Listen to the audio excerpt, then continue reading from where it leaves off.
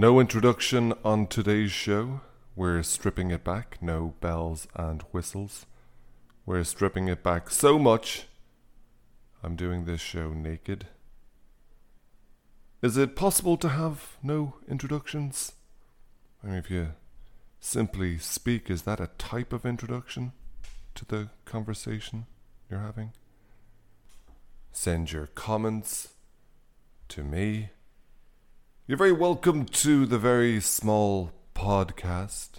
Now, local news. 170 women got naked for charity at the weekend at the event Dip in the Nip in Derrymore Beach near Tralee, County Kerry. Women of all ages raised over €7,500 by running naked into the sea for the charity Recovery Haven Kerry. The event went off without a hitch, with only a few reports overshadowing the event, and that was all the perverts lurking around with their brown trench coats and their big binoculars and noses and oily hair, ogling the ladies at a distance, with some women reacting like, "Oh my God, don't look at my butt. This is for charity." The perverts were shooed away by local Gardaí and were last seen jogging in different directions with their knees high in the air, heads pulsing back and forth like a pigeon, and making noises like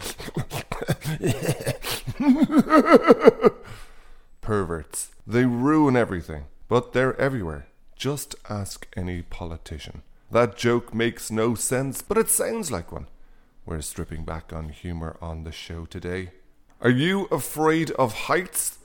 Frenchman Nathan Paulin walked the 600-metre slack line from the Eiffel Tower to the Charlotte Theatre on the other side of the River Seine in a trip that took him just half an hour. When interviewed, the 27-year-old told reporters he suffered from vertigo as a child but felt no effects when completing his stunt. Paulin amazed crowds during his stunt, showing his skills by laying down on the wire and hanging off it with one hand. He holds the world record for the longest urban highline walk with a safety harness by a man. A safety harness? It's bollocks. Continuing with our French news, restorations have begun on the Notre Dame Cathedral in Paris after the fire in 2019. It's 2 years after the cathedral partially burnt down, causing the untimely death of the Hunchback of Notre Dame. Autopsy reports later stated the Hunchback died of smoke inhalation before being burnt to a crisp. French people are not commemorating his death, as they all said collectively, "We don't celebrate ugly people in life or death." Quasimodo's son Dave was unavailable for comment. Now that the economy is bad, I assume, it's difficult to get a job, I guess. We all need a cash injection or to pull on those purse strings hard. Here's our top 3 tips in getting a filthy fistful of cash quick and easy.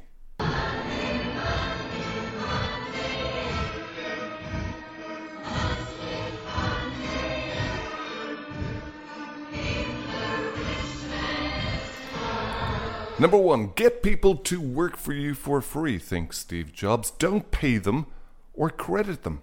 This works particularly well in creative industries when people are desperate to make a name for themselves and get ahead. Be sure to target people who are new to your industry. They're so naive and trusting. Take full advantage of these opportunities.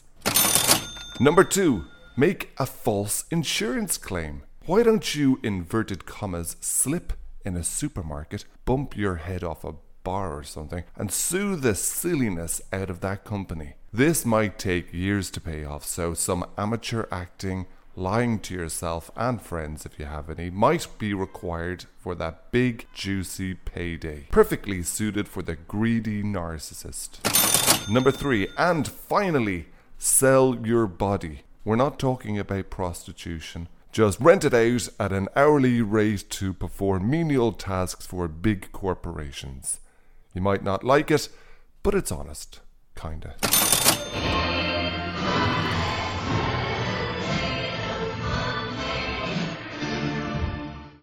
Now, where in the world is Emily Ashmore? The Irish government has given the public a very confident and resounding message of I suppose it's safe for you guys to get out and live life again. We think so because we have been living life for the past few weeks and we're still all okay. With this message, the Irish people have decided to do what we do best: get the fuck out of this country. Holidays, immigrations, and really any excuse at all have seen the airports busier than ever. And sure, isn't it great? More money for Ryanair, woohoo! But before you flee, run and scatter, I've compiled on a list of essential Irish landmarks that you must visit before you head off to somewhere, anywhere better. So the first thing I think you should do is take a relaxing, peaceful, and efficient journey on any one of our public transport options. Now, your options are extremely limited if you live absolutely anywhere outside of the Pale, but the fun of it is all in the unknown. You see, it's sort of like a game show. Contestant stands there, perhaps you're in a hurry, say even for a job interview, and there's a timetable for the bus service, but you're going to want to get that and just throw it away. It doesn't mean anything, it's merely just numbers and words. And then the really fun part is you wait, and you wait, and you wait, and you wait. Sounds like fun, doesn't it?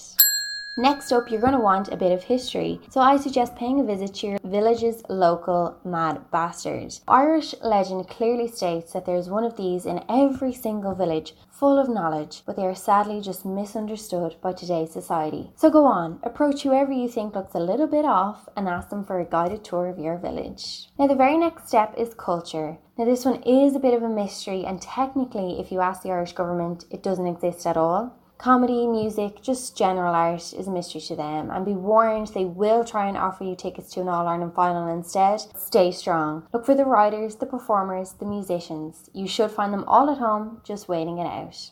Anywho, that's all folks. If that doesn't make you want to download the Skyscanner app, I don't know what fucking will. Well, that's it for this week. Join us next week when I'll be reading satanic prayers aloud to a group of God-fearing elderly people.